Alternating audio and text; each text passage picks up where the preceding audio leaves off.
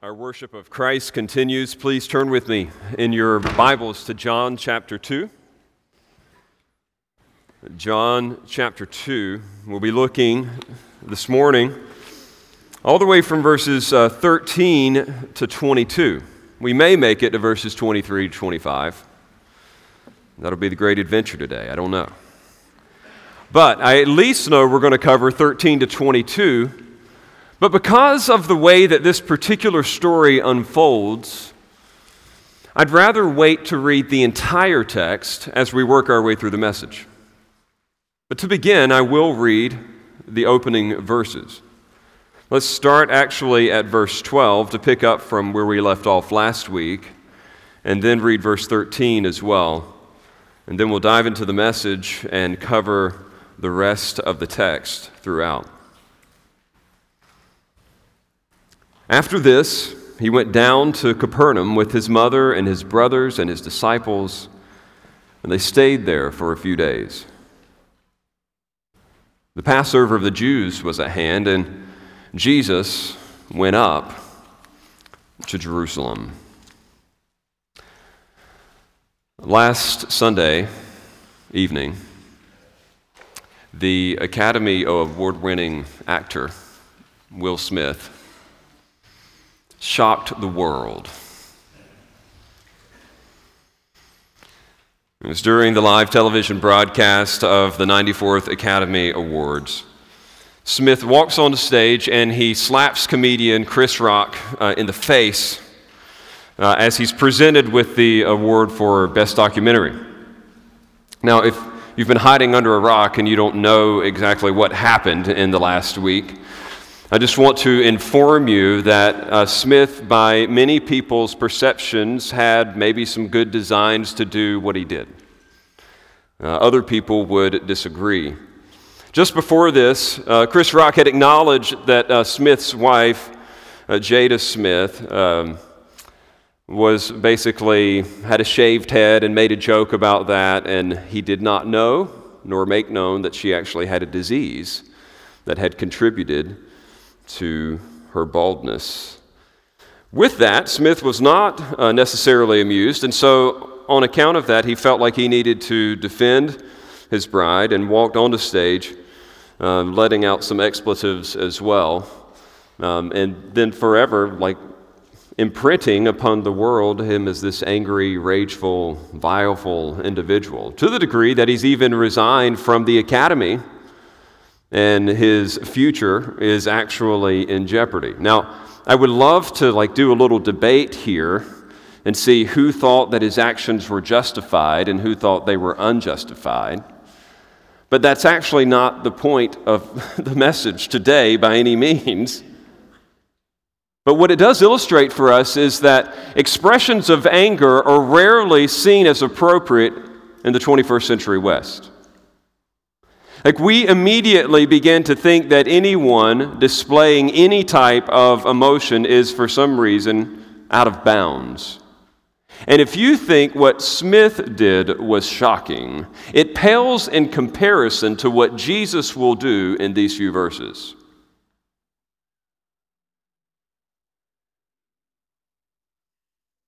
These expressions of anger,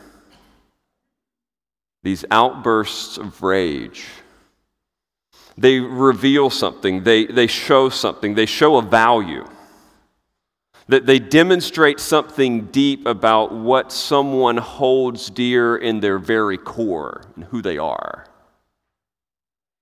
And since the book of John has been structured around signs indicating that Jesus is indeed the Son of God, his actions, even his expressions of rage, are significant. Remember, that's where the word sign comes from.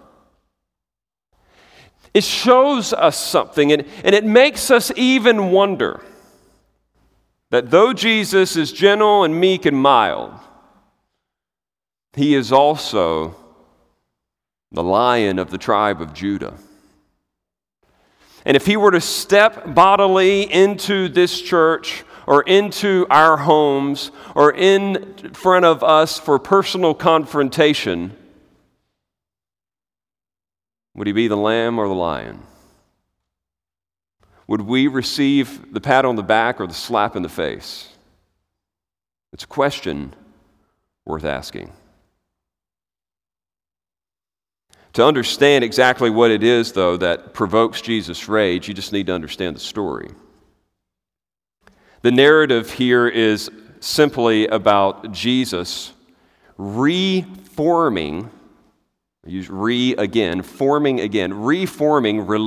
or a relationship with God in himself. That's what it's going to be about. And with that, there's two really simple movements. There's his condemnation, and then there's the relocation. You're going to see him, like in anger, condemn in verses 14 to 17, and then you're going to note this relocation or reformation of relationship with God, or what some people call religion, in himself in verses 18 to 21. And so I want you to feel the story as it unfolds. Catch the scene here. We saw in verse 12 already that Jesus has left that idyllic, peaceful scene of a wedding. They've been at a party, they have celebrated, he produced an abundance of wine. It was a great time for them to enjoy together, and now he and his family and his disciples are beginning to make their way to Capernaum. They stay there a few days. But what's interesting about John's narrative at this point is we see Jesus in this entourage. But as you make your way to verse 13, all of a sudden the focus is on Jesus exclusively. It doesn't mention his group, his disciples, his family. It's just Jesus in Jerusalem. Now, the setting in which the events that bring him to this particular place and time are fascinating because it is Passover. And Passover means that Jerusalem in this season is crowded. It is its own holiday, if you will. It's hard for us as Americans to grasp the significance of Passover and what it would have meant for the city of Jerusalem. I think the best way that I could explain it is that if Christmas and Easter got married and had a baby, and then gave that baby up for adoption to July the 4th, you would then get a general idea of the significance of Passover, because it started out as a religious holiday. It was the thing that actually signified their redemption. This was their deliverance from Egypt. It was their establishment as a nation. And yet, as it had continued to progress, it took on more of a nationalistic, political kind of flavor as well. And so it called on all the males to actually come to Jerusalem and make a sacrifice, acknowledging what God had done for his children back in the Old Testament, how he had redeemed them, how he had passed them over. He exercised his wrath on the enemies and he spared his own children, thereby making them a nation. And so what happens is Jerusalem swells in population at this particular time. And the focal point of that population is none other than the temple itself. Now, the temple in its own right is an amazing structure. I mean, it had been around in some form or fashion for about 1,000 years by this particular point, and it was the focal point not only for Jewish religion, but also Jewish politics. As Americans, you naturally just think of a separation of church and state. That is not what they wanted. The two were to be together, and the focal point of that was the temple. And so if they were going to come and celebrate this particular feast, they would do it at the temple. This was supposed to be the dwelling place of God. It was the place where they would go and enjoy relationship with him. And so Jesus is coming as a faithful Jewish man to worship at Passover in the temple as he is prescribed to do from Old Testament law. And I want you to understand that in his humanity, his expectation is that he will be able to worship. He is looking forward to a time with his Father in his Father's house. But what he finds, though, will shock him to the very core. Instead of coming to find a bunch of worshipers, he actually finds a makeshift marketplace. We see this here in verse 14. It says, in the temple, he found those who were selling oxen and sheep and pigeons and the money changers sitting there. And that doesn't seem like much to you, but I do like the word found. The Greek word is the same word from which we get our English word eureka. Like, I found it, like something is surprising you. You know, you've stumbled across something that would, in many cases, in our sense, be valuable. But in Jesus' case, it's actually something shocking because he sees in the temple, instead of worshipers, he sees this market. And in and of itself, it doesn't seem that bad. I mean, you've got people selling animals and they're exchanging money. For those of you who are history fans and like these kinds of details, I want you to understand that in and of themselves, them selling animals is not a problem. I mean, how many of you in recent days have taken a journey with an animal? Please raise your hand. Okay. 4 of you know how much of a problem that is. The rest of us know better. Nobody wants to bring even a little dog with them on a trip in most cases, and yet in this case, they're going to have to bring an ox or a sheep, or if they're poor, maybe even a pigeon or a dove. It is a difficult thing. So in light of the fact that Jewish people have been scattered all around the world because of various persecutions placed upon that country in years past, I mean, people were traveling from hundreds of miles, and it just doesn't make sense to get the animal from point A to point B. What you do is you take your best animal, you sell it, you get the money, and then you buy another animal of equal value once you get there. So that was not a problem. It's not a problem to buy an animal. I mean, you're exchanging it from some kind of currency to something more concrete and back. It's okay. But what makes this interesting, what makes this different, is that this market, this establishment for selling of animals, it actually now, instead of being in the Valley of Kidron, where it had historically been, it had now moved into the temple courts. There was a second thing that was going on there, and it was the exchanging of money. And I always wondered about this as a child reading this story. Why exchange money? Who really cares? They cared because these people were coming from other countries with other types of currency, and often those coins would have on them images of pagan deities and gods. Well, to get into the temple, you had to pay a temple tax. Imagine showing up to church and us charging an entry fee. Basically, that was what they would do for the temple. They would charge an entry fee, and that money was to be used for the building up and upkeep of this magnificent structure. But they didn't want to take anything that would actually profane the temple, so they said, all right, we're only going to take this specific type of coinage because it's free from any type of pagan inscription, and also the silver tended to be more pure. So they would do this little exchange.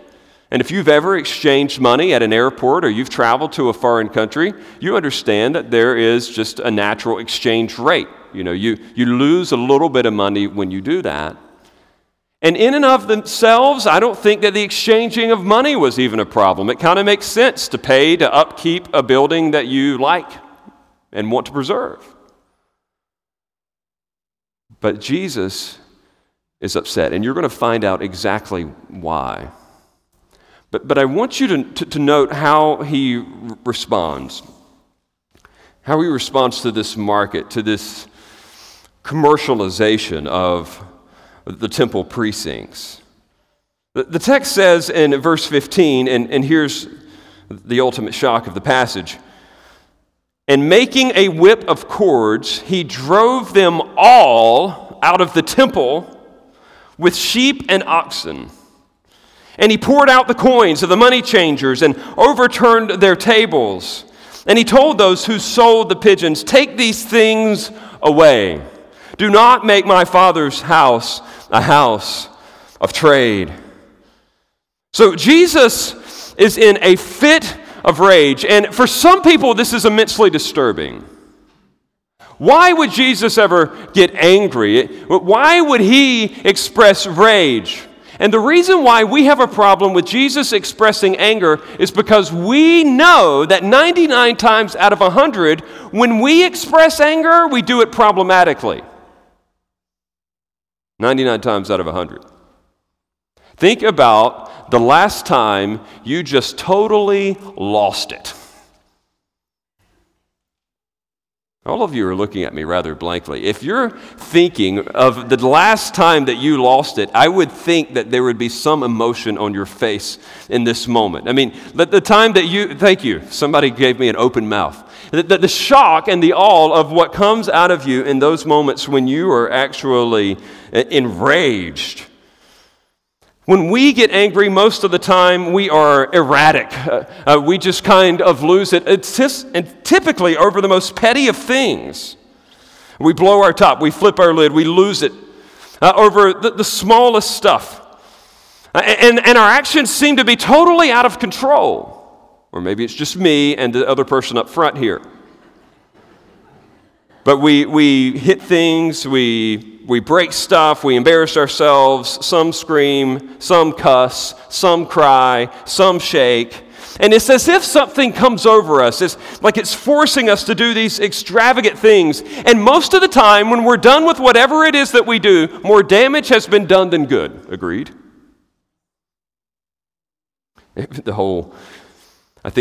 We typically think of anger kind of like the way that people would view Bobby Knight in the mid-'80s. Now, for those of you who were born like 2000 and beyond, you're going to have to look this up on YouTube later.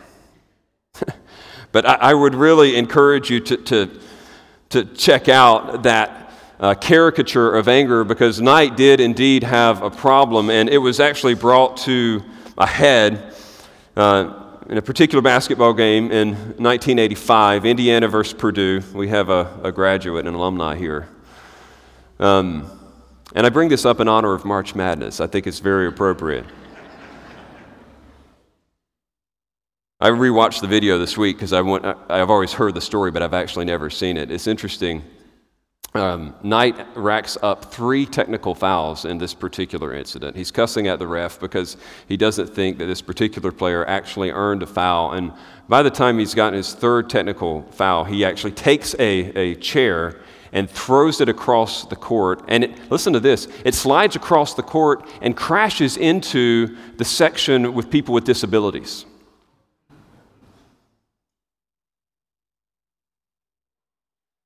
Knight's ejected from the game. Obviously, the other team gets to shoot 6 free throws. Purdue ends up winning. Knight gets suspended for only 1 game, kind of interestingly. But what did his anger get him? Nothing but trouble. And we look at that and we think of our own expressions of anger, like think about the kinds of things that make you angry, that make you lose it. Somebody cutting you off in traffic. How petty is that? Somebody honking a horn. Some of you just need to cool it. Because somebody honked their horn at you, I get it. They're from another place. They know we shouldn't do that down here. They don't know we shouldn't do that down here. But we just get so enraged. I mean, over traffic. Or I think of siblings or people in domestic life, how angry a dad maybe could get if somebody loses the remote. Hypothetical, totally. Or a sibling when somebody sits in their chair. Anger for us seems to be asinine because we know that 99 times out of 100 when we're angry, it's about stupid stuff and we respond in stupid ways. And so when we see Jesus displaying anger, we get a little iffy about it because we know that normally it doesn't turn out well. And yet I would like you to carefully look at this text and contrast Jesus' display of anger with what you and I do most of the time. Notice both the intensity of his anger and the object of his anger. First of all, I would have you see that Jesus' anger here is measured. It is measured. It is not off the handle. Jesus' anger is not impulsive. It is measured. It is thorough. It is directed. It doesn't burn like a Christmas tree. It lingers more like a log on a fire. I mean, if you think about what he needed to do in this moment, he first takes the time to make a whip out of cords. Now, friends, never done it, but I can't imagine that you're just picking up one of those somewhere. I mean, Jesus had to find cords, somehow weave them together into some kind of makeshift whip, and then he is going to systematically work his way through this bazaar, through this marketplace that was in and of itself massive. I mean, it's hard for you to understand. Like, we think of a temple as like our local church building, but the temple in that particular time was a massive place. I mean, 35 acres. Can you imagine that? A 35-acre piece of property. And this particular court that he is in certainly isn't 35 acres in and of itself. The whole property was. But we are talking about a massive space. And at this particular time, like, the precinct of the temple could have held 75,000 people.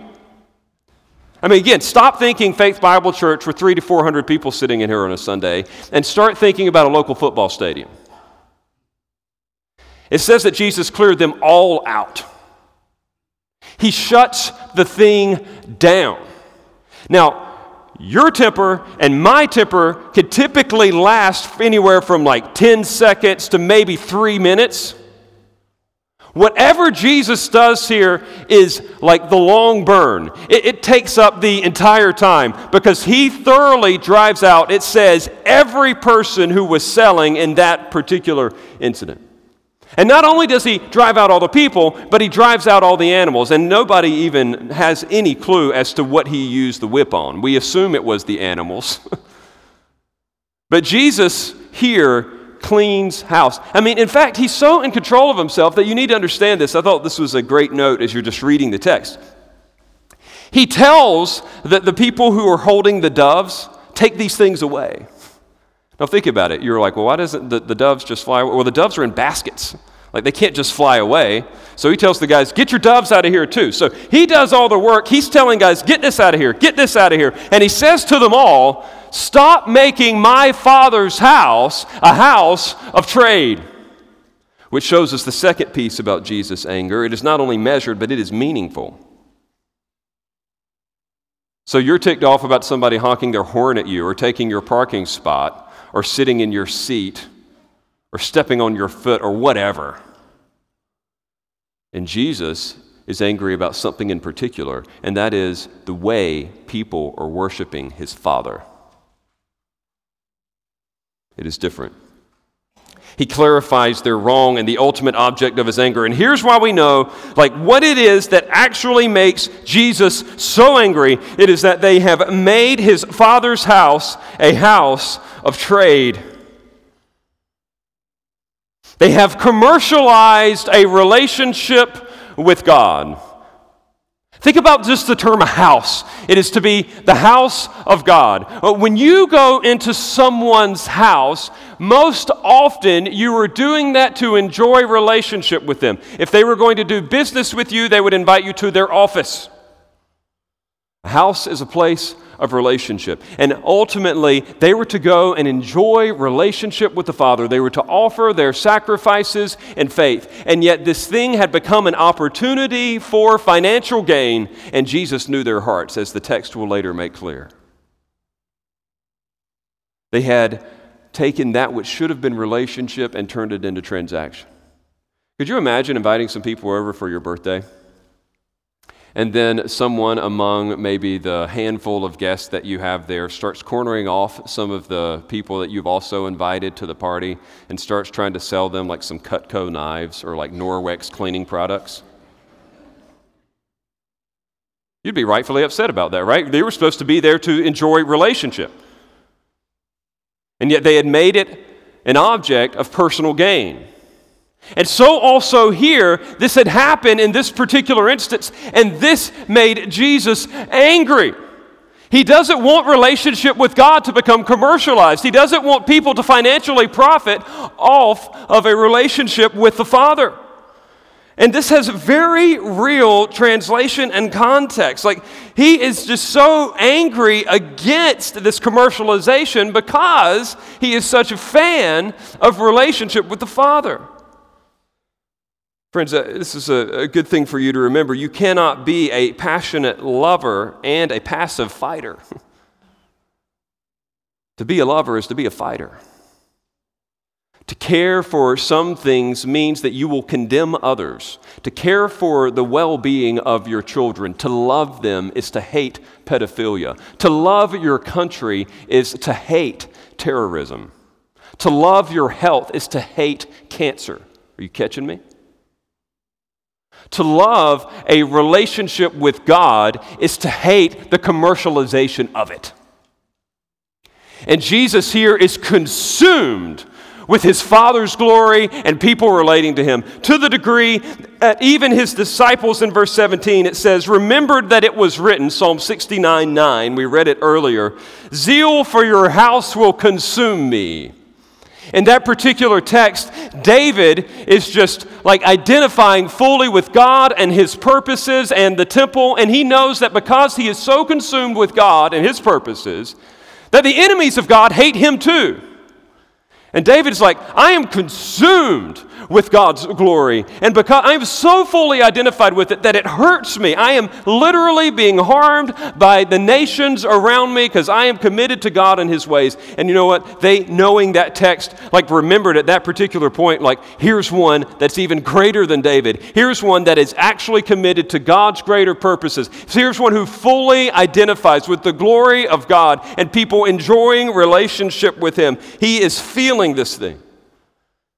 It isn't just Jesus, gentle, meek, mild. It is Jesus outraged, concerned, zealous for his Father's glory. And because he loves his Father, he hates things that threaten relationship to that. I don't know, friends, exactly how this would look today. I think one of the greatest challenges of a narrative like this is trying to figure out who Jesus would slap in the face and who Jesus would pat on the back. And the easiest, this becomes the most difficult as we start thinking about this on an individual level, but I would have you think about this on an institutional level for a moment. I know, based on what I see in the passage of Scripture here, that there still are some institutions for sure that Jesus himself would condemn.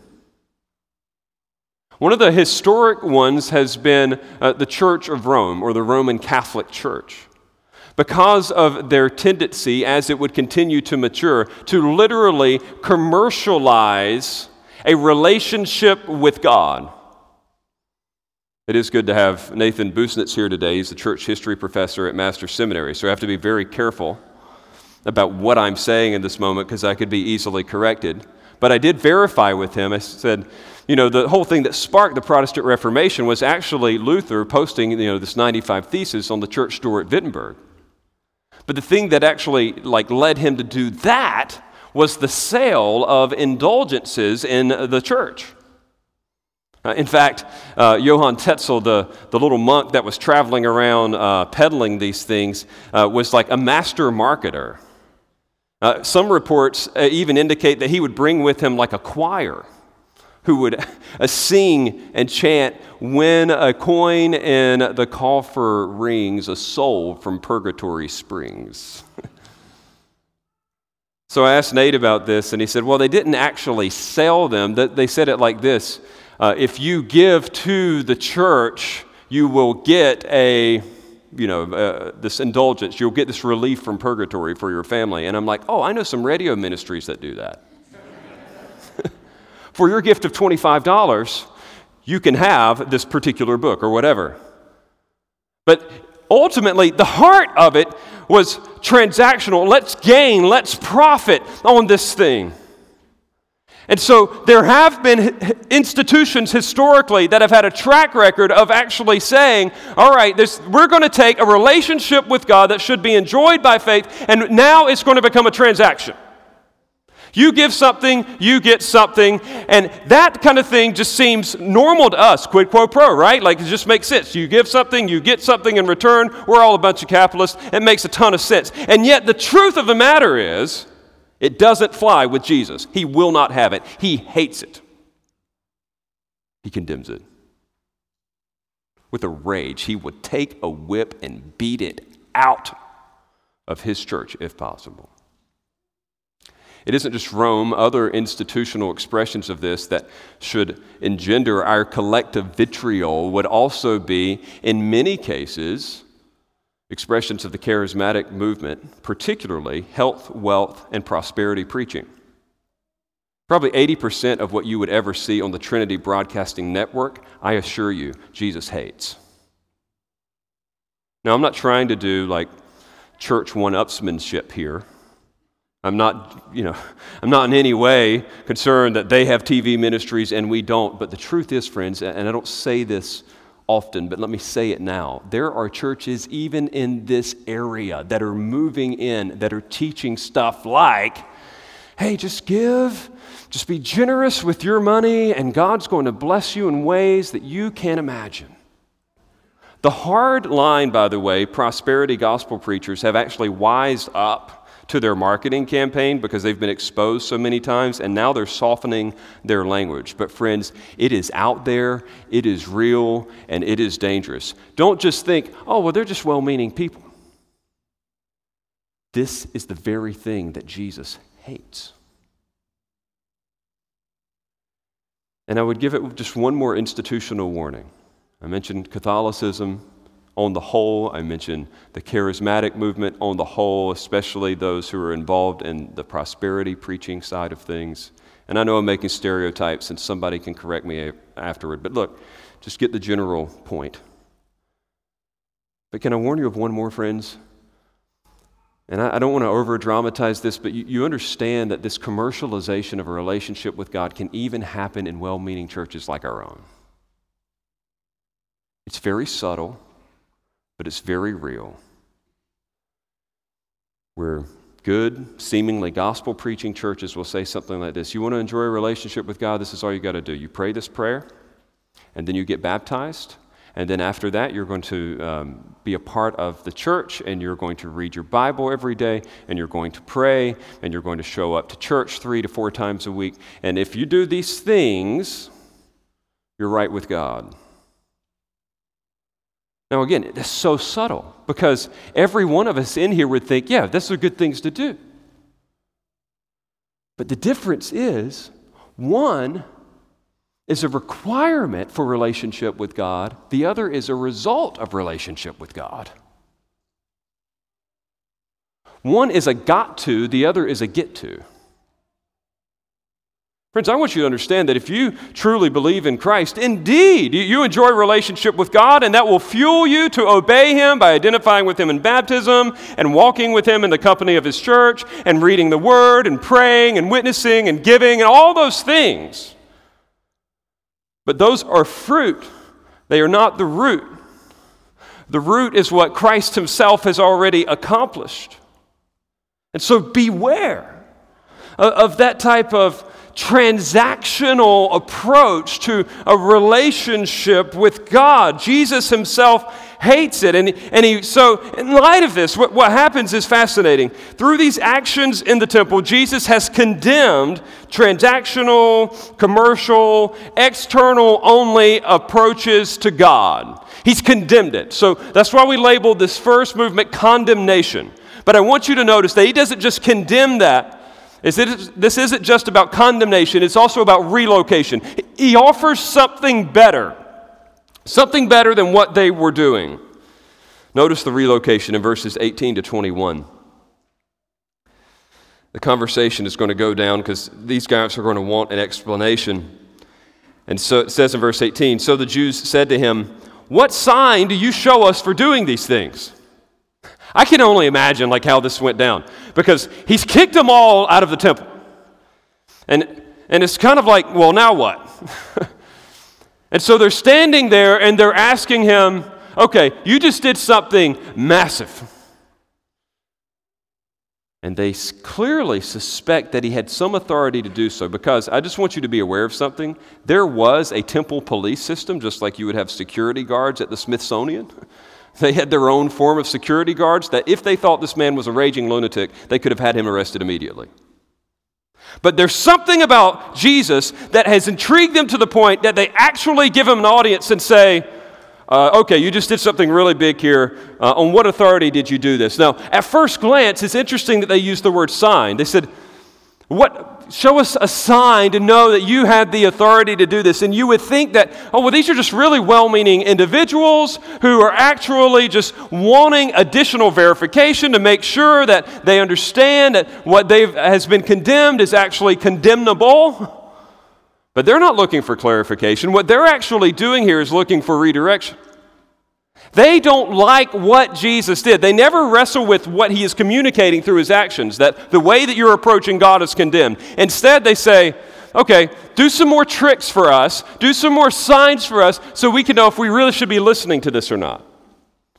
I can just imagine, like I can see this, not from personal experience for real this time, but I can just see it, like a group of like teenage kids, and there's like a sleepover and somebody like steals a pack of cigarettes and they're like huddled off, like in the backwoods of the property somewhere. And then the well-meaning sibling comes along and says, you shouldn't be doing that.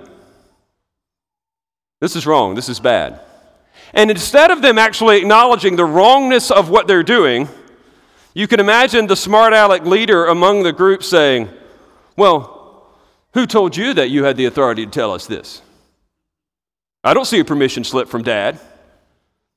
Where's your badge? You get that kind of thing. Like, they're questioning. It's obvious they should not be doing this. The parents would not be pleased with this particular action. But instead, they've made this thing some kind of like philosophical sideshow about, okay, well, where's your authority coming from? In this case, Jesus has condemned the commercialization of an approach to God.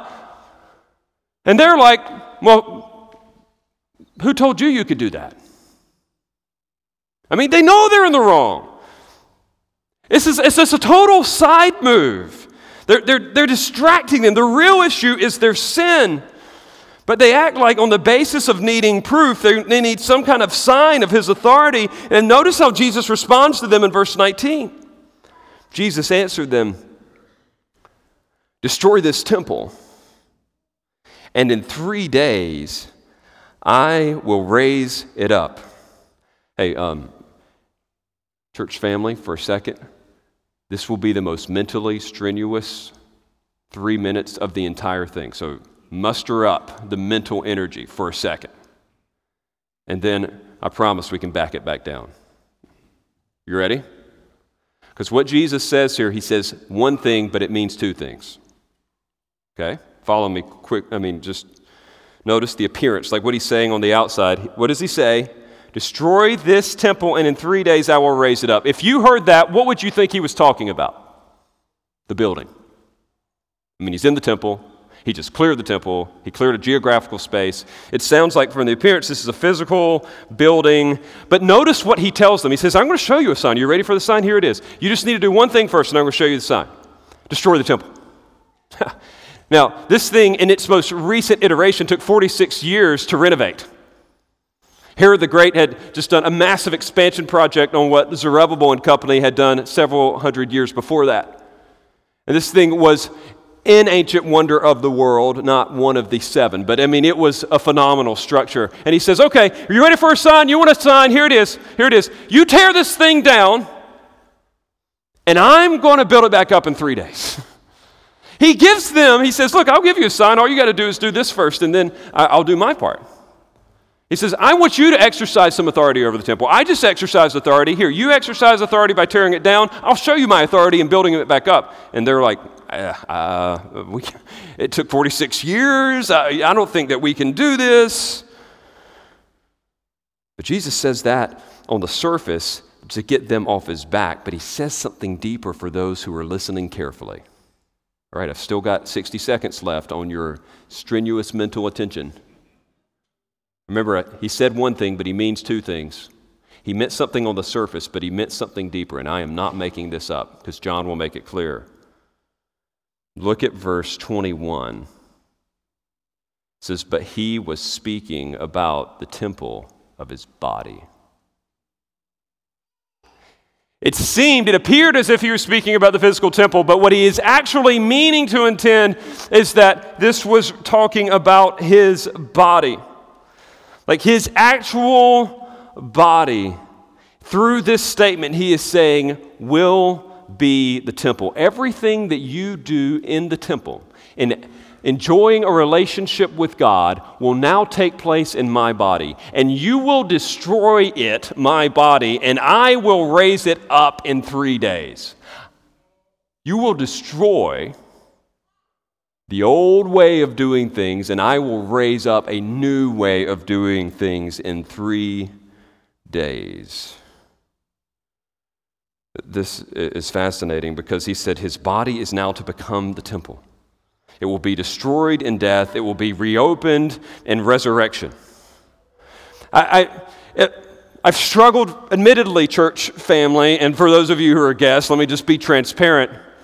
I spent all the right amount of time that I normally would in study, but let me tell you, I'm just really struggling to figure out the right words to say to help you get the main point of this text, because it's here, and it's going to sound kind of weird, but I need you to grasp this. What Jesus is indicating through all of his actions here is that everything that anyone would have done for 1,000 years in accessing God through the temple structure is going to be shut down like a business, if you will, and it's going to be reopened in a new location, and that new location will not be another physical space per se, but it will be his flesh and blood body. Everything that you would have accomplished in this magnificent temple structure will now be accomplished through his body, which will be destroyed, and 3 days later will be rebuilt and open for business in a new way. Are you getting the picture? Now, I want you to understand this because this has huge implications. And congratulations, we're already at the end of the message because that's the point. But let me give you the implications of this, some clarifications of it, a verification and an invitation. For those of you who like those kinds of things, this is what I would write down because we've got a lot to apply here in a little bit of time. I want you to note some implications of what has just been taught in this passage. I want you to note some clarifications. I want you to see a verification, and then I want to give you a couple of invitations. So here are the implications. If this is true, if everything that would have been accomplished in the temple for 1,000+ years will be shut down and condemned and shuttered up, and reopened in the physical body of Jesus, here's what this is what it implies. There is no more holy hardware or sacred stuff. Do you get that? Now, this means a lot. I'm not trying to be cruel, but I just want you to understand that you wear a cross around your neck, or you've got a family Bible from generations ago, it is stuff. It is not sacred. It is not holy. Everything holy, everything that would get you closer to God is now confined to the body of Jesus. Christians can be as superstitious as the world. And we have these talismans, we have these things that we think ward off evil in our lives. And I just want you to know, friends, that if that's you or anyone that you know, Jesus hates that kind of stuff. He hates it. There's no holy hardware, there's no sacred stuff. Can I give you another implication? There are no special spiritual sages or powerful priestly individuals. So I'm not just talking about stuff, now I'm talking about people. I want you to understand something and get this. There is no one on this planet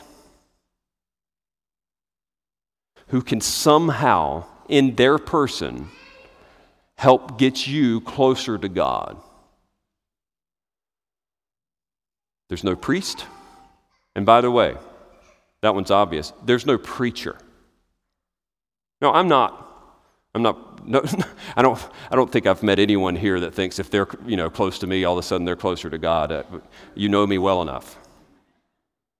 But I would just warn you about maybe some of the heroes that you listen to on the radio or the people that you watch on TV. Some people just worship the ground that these guys walk on. You know what? They put their pants on one leg at a time like everybody else, and they come to Jesus.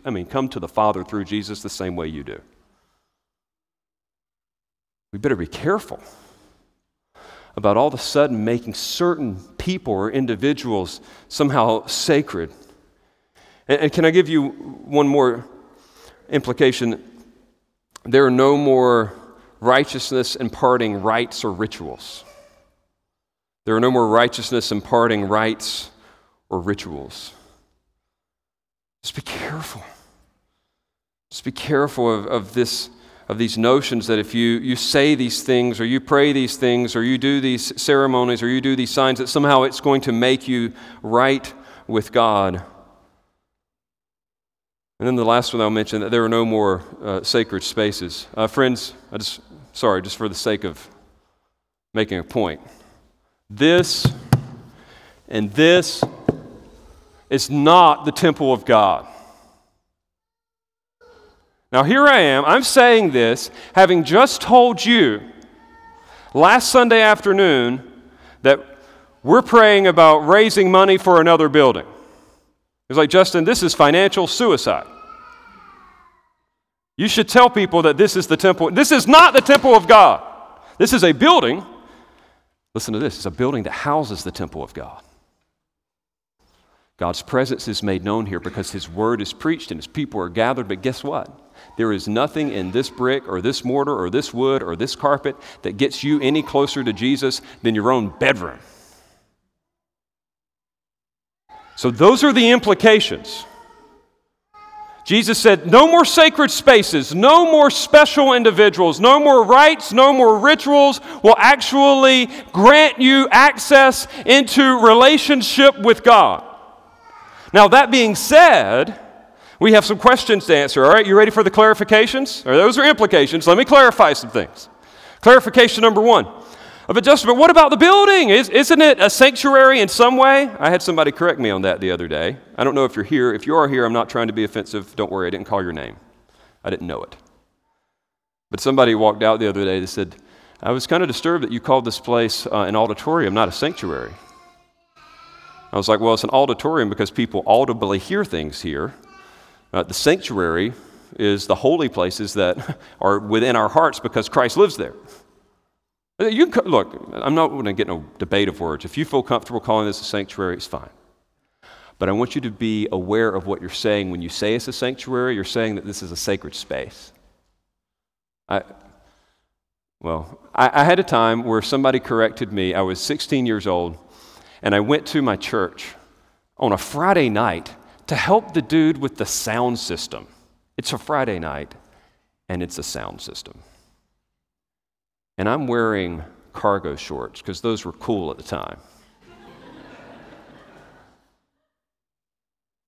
And someone who shall remain unnamed found out about it and raked me over the coals. How dare you wear cargo shorts in God's house?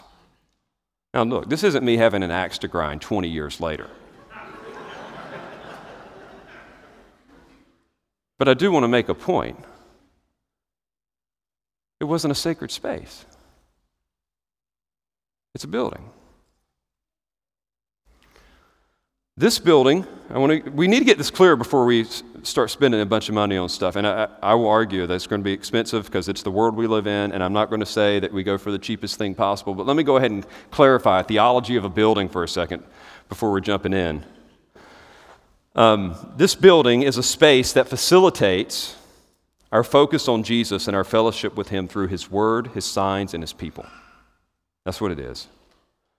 The sanctuary is the body of Christ in heaven, only represented now through His people gathered around the gospel and His official signs. I'm going to repeat that just for the sake of clarity.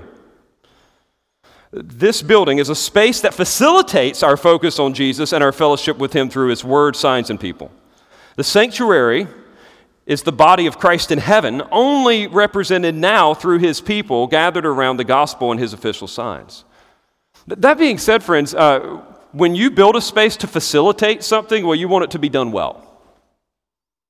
You know, I think that at the essence of medical care are doctors providing, knowledge, skill, and certain medicinal procedures to individuals. That's the essence of medical care, but it is expressed in good tools and good buildings. I mean, nobody wants to go to just a rundown hospital building. It could get in the way of what you're doing. You're glad that somebody's spending some money on this thing. And I think in a similar way, the essence of what we do here is not the building, of course, but man, isn't it nice to be sitting in a well-lit space where we're not sweating like a bunch of dogs right now? It keeps the focus on the Word. Isn't it nice that we have carpet to walk on so that when people fall, they don't necessarily hurt themselves as easily? I mean, isn't it good to be sitting on a padded chair that you're used to sitting on as opposed to just trying to unnecessarily torture people with the plastic chairs that we have in the back? Like, I'm not saying that we don't care about the building. I'm just saying that the building's not the sanctuary, and there are other ways to think about investing in it well. Sorry, if you're visiting today, I'm just trying to be a pastor. I just want you to know it's not like this every week. Let me give another clarification. Say, well, what about pastors? What about popular preachers? Are they not in some sense priests? Do they not embody or emulate some kind of closeness to God? No, they do not. As a matter of fact, they do not. We are but mere men whose only authority comes from our commitment to and consumption with the Word of God. Sure. Indeed, I want to make a statement, a concession. Other pastors and the congregation have affirmed our trustworthiness as teachers of the Word, but that which enables our authority is the same to which all God's people have access, namely the Word of God. Friends, I have no more authority than is in these very pages, nor does any other pastor or elder or whatever title they give themselves. What about signs and ceremonies? Justin, what do you mean by that? What about baptism? What about the Lord's Supper? Let me be clear about those. Those are prescribed commemorations of that which Christ accomplished in his own body. Think about that. The signs in and of themselves are nothing. They are commemorations of all the things. What do they commemorate? The body of Christ. What is baptism? It is a picture of the death, burial, and resurrection of Jesus Christ. We are identified with his dead, buried, risen again body. What is communion? It is a sign of his broken body, the bread, and his shed blood. All the signs do are point us back to the body of Jesus. They're actually reminding us where the real sacred space actually is. And so, friends, they are significant indeed, but they are not in and of themselves sacred. They don't impart grace. They indicate grace. They point to the grace that has already been given through Jesus, who died for his people and rose again. So those are the clarifications. But let me give you a verification. A verification. This is a big deal. Jesus is making a huge claim. He's taking an institution that has been around for over 1,000 years, and he's saying, I'm shutting this down. It will not be in existence anymore. And I'm reopening a new one in my body.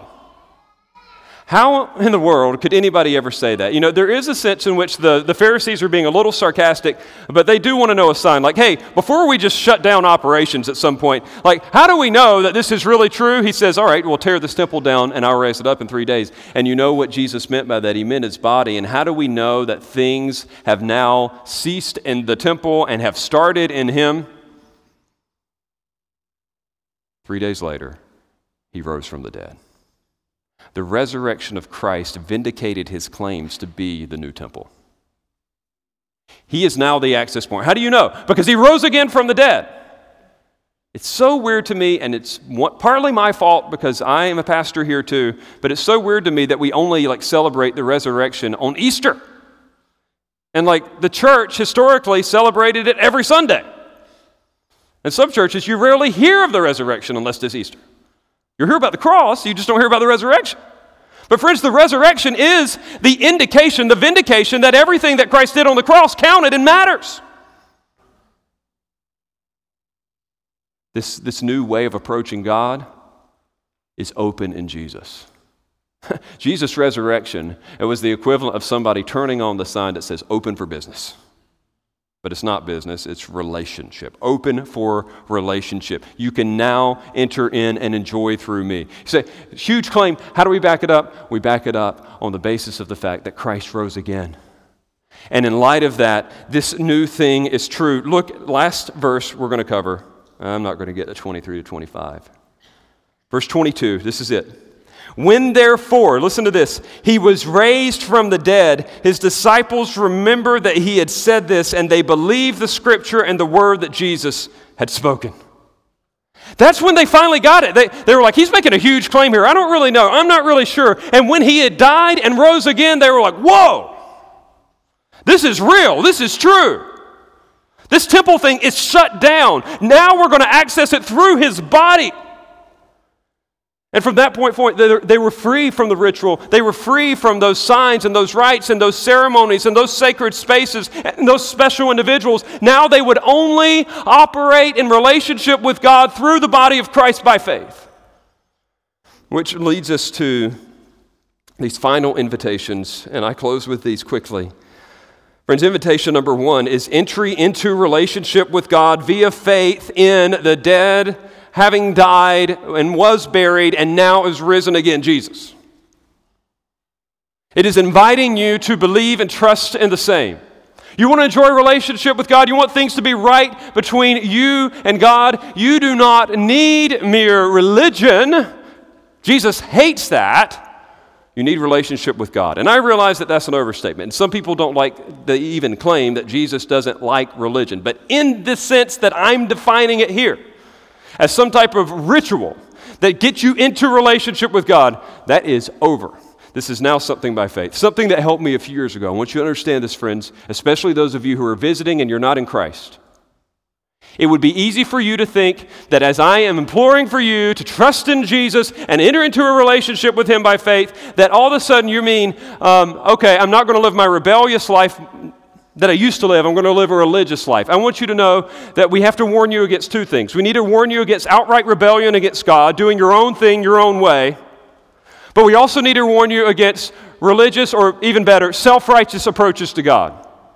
I don't want you to think that you're just exchanging rebellion for religious practices that have Jesus' name stickered on them, and then all of a sudden you're going to be in right relationship with God. I want to distance you from 2 things. I'm distancing you from rebellion, I'm distancing you from religion or self-righteousness, and I am trying to invite you into relationship with Christ by faith alone.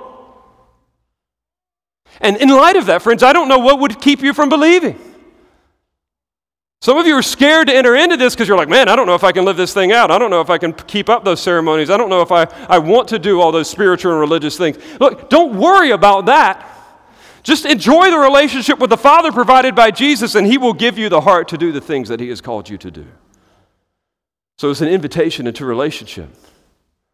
But there also, here is an invitation to ongoing enjoyment.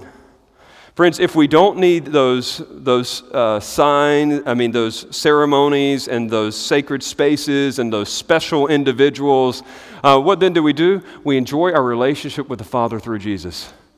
And there's 2 ways in which this primarily happens. It can happen corporately and it can happen personally. You know what you've done today if you're here in Christ? You have put yourself in a context to be reminded of the body of Jesus. You've put yourself, you've situationed yourself with a bunch of other people who are thinking about the body of Christ and who are leading you to do the same. Some stuff's just done better than groups. Some of you would know that if you would just join an exercise group as opposed to trying to do this thing individually, you'd be a lot better off. There's something about personal accountability. And in a similar way, when you enter into the enjoyment of Christ, you do so with his people, and it enhances the focus upon him. We do that not only as individuals, but we do that through what we do as we speak the Word of God, sing the Word of God, signify the Word of God through baptism and communion. Pray the Word of God. I mean, like, the gospel is just here, and the Puritans called Sunday the market day of the soul. You just come on Sunday, and you're just filling up with all these wonderful reminders of the body of Christ and how you can enjoy Him through the week. This is a great way to continue to enjoy. Again, it's nothing in the brick and mortar. There's nothing in the pastor in and of himself. But the body of Christ is known here by faith because we speak of Him, we sing of Him, we signify Him. But there's also the personal enjoyment. I just want you to understand that the means of grace that you can enjoy in church are also are opportunities for you to enjoy through the week. Some of you have somehow turned what was supposed to be the greatest blessing of your Christian life to be able to read and meditate on God's Word and pray to Him. You've turned the greatest blessing into the greatest burden. It's like, I've got to read my Bible today. It's like saying, I've got to relate to my wife today. Well, that may be true of some of you. We can talk after. But in a healthy relationship, you want to enjoy the other person. And in a healthy relationship with God, you want to enjoy Him. And God has given us the grace of His Word and prayer. And a text like this reminds us we need no special space. We need no significant individual.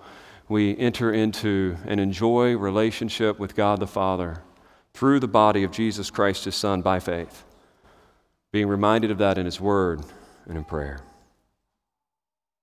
So true religion, a real relationship with God here has been relocated in Jesus. The temple condemned. His resurrected body now open. Let us celebrate and enjoy that relationship through Christ as we close in prayer and song. Father, thank You for the work that You've done in sending Your Son for us to now enjoy relationship with You. We are not enemies, but sons and daughters of the great and gracious King.